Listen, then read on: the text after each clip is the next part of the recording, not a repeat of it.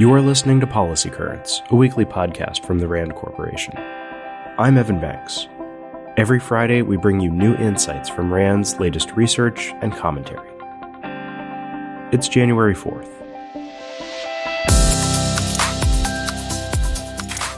The new year is upon us, and at RAND, 2023 is going to be particularly special. It's our 75th anniversary. But rather than look back at the last 75 years, we're going to kick off the new year with a look ahead. On a personal note, I've dedicated my career to thought work and public policy, but I do want to say that I feel like working here in particular is an honor, and I'm consistently impressed by the breadth, quality, and impact of the work we share every week on this show. That's a feeling that's shared across the organization, including by RAND's president and CEO, Jason Matheny.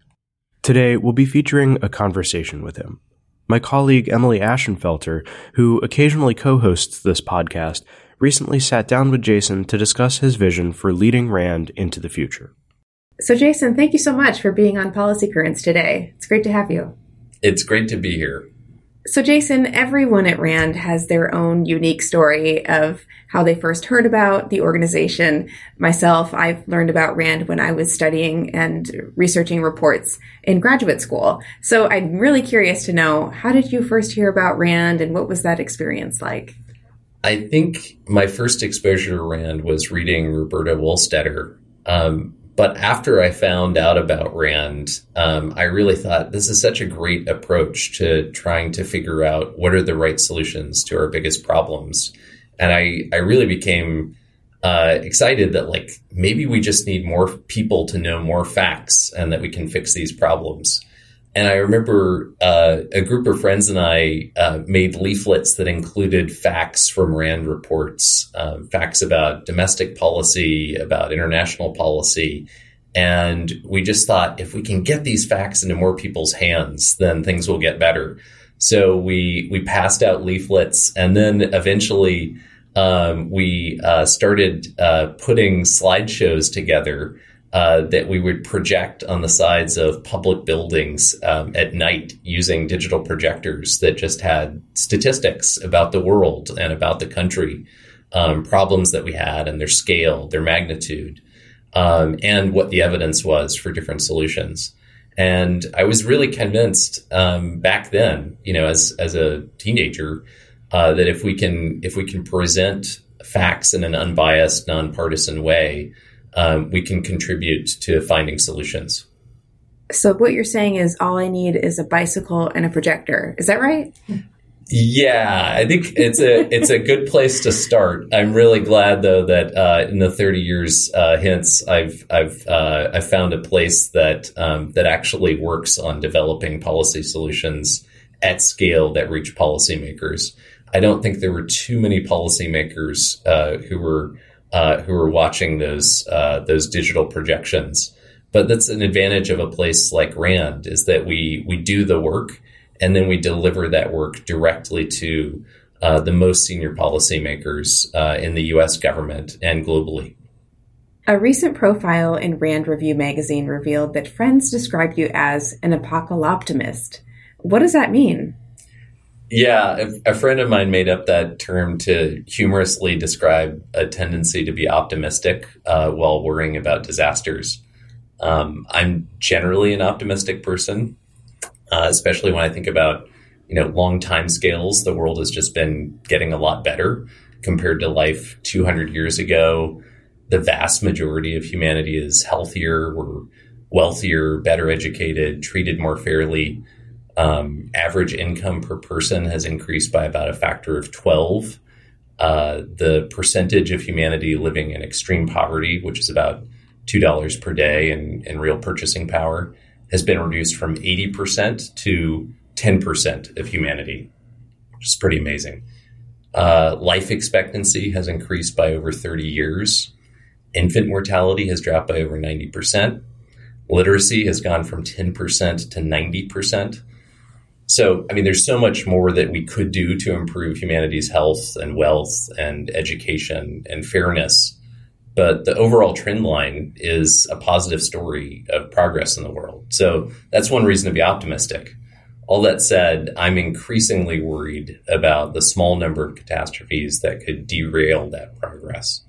And whether that's a nuclear war or a pandemic much worse than COVID, whether that's natural, intentional, or accidental, a climate disaster, or a cyber attack that destroys critical infrastructure.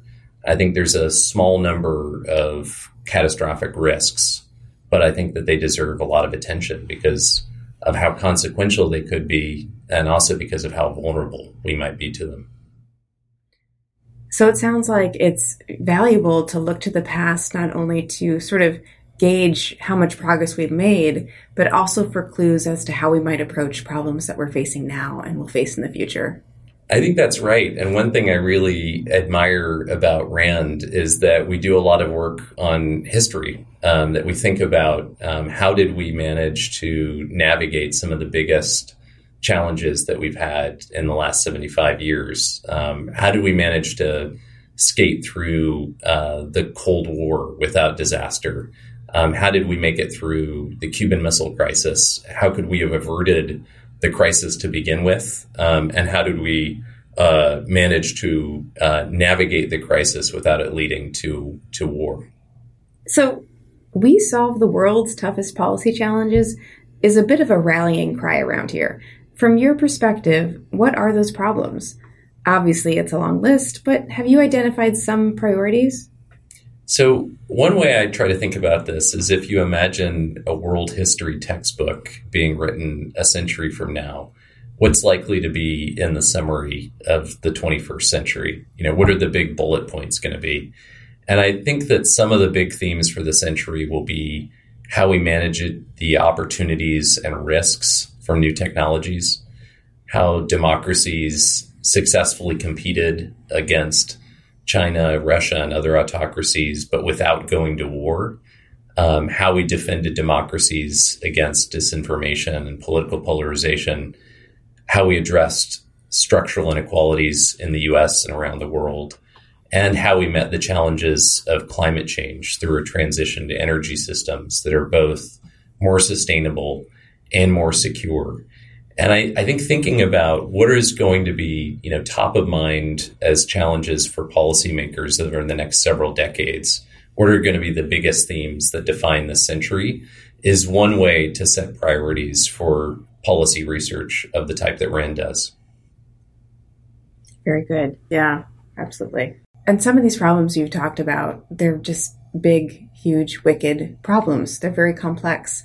And RAND's interdisciplinary nature, that's got to come into play for how we approach solving those problems. Yeah, one of the things that I really love about RAND is that we've got people from virtually every discipline working together on projects. And I think for some of these wicked problems that we have to tackle in the world today, whether that's climate and energy policy or technology policy, or figuring out how to compete with China without catastrophe, that's going to require a multidisciplinary approach. And RAND has so much coverage across disciplines that are able to collaborate together in order to analyze complex problems. RAND also has this 75-year track record of making intractable problems tractable by analyzing complex systems, breaking down their key components, working with data, and working from first principles to analyze the root causes of a problem, compare options and solutions. And we did this for strategic deterrence. We did it for health quality measurement. We did it for the foundations of the internet and for dozens of other features of the modern world. And I think we can do the same kind of analysis for the new challenges that confront us today and tomorrow. Absolutely. So what's your advice for young people who want to make a difference in the world? First, we need your help. The world has a lot of problems, and you probably underestimate how much impact you can have on them. Some of the most important problems have surprisingly few people working on them.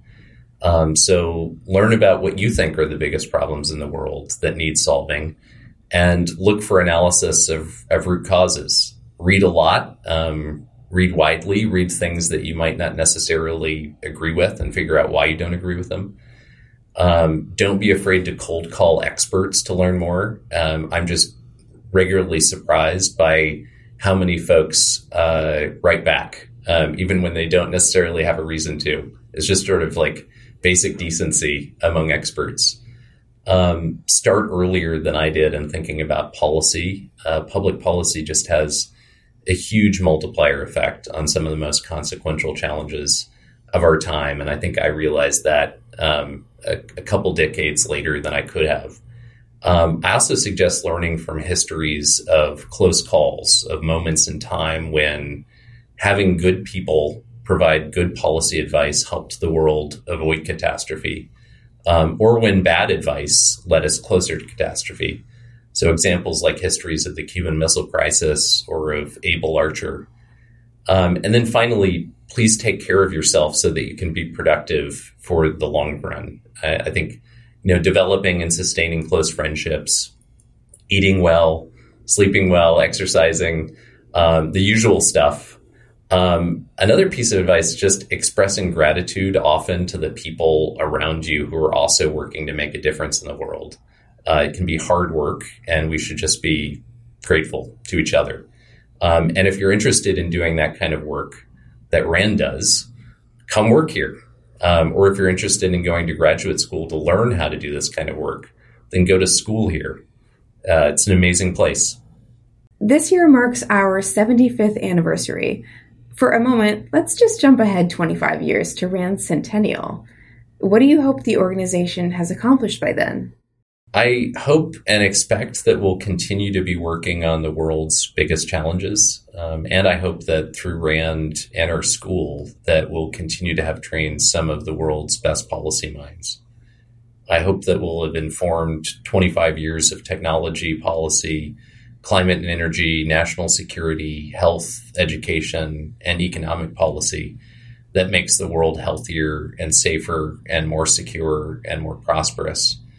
And I also hope that as the country's largest and oldest think tank, that we'll have found some new models for what a 21st century think tank look like, that we should continue to experiment with what the methods and organizations that we have can be used to solve the world's hardest analytic problems.